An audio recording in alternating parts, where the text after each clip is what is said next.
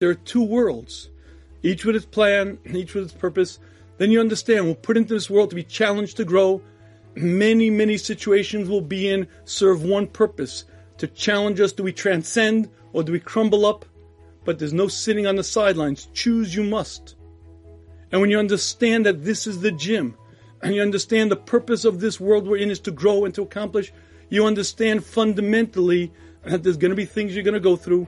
They won't necessarily be pretty, may not be fun, but you become greater. Not your body, but you, the essence of you, grow, accomplish. And when you leave the gym, you for eternity are what you shaped yourself into. Once you understand that there are two worlds, you may not understand the exact answer to every question, but the questions are totally different. I may not exactly understand, but I trust that Hashem does. There's a purpose, there's a plan, there's meaning. But if you believe that it ends at the grave and there's nothing after that, then there are no answers. Hashem would rate an F. Says Mesilas Yesharim, any thinking person, any bardas will quickly understand that it's impossible for Hashem to have created us for our station in this world only, because then Hashem did a terrible job. It explains Mesilas Yesharim, the world itself, life itself screams out, and Hashem put us here to grow, to accomplish, and when we're done our job, whatever we're at, I am for eternity.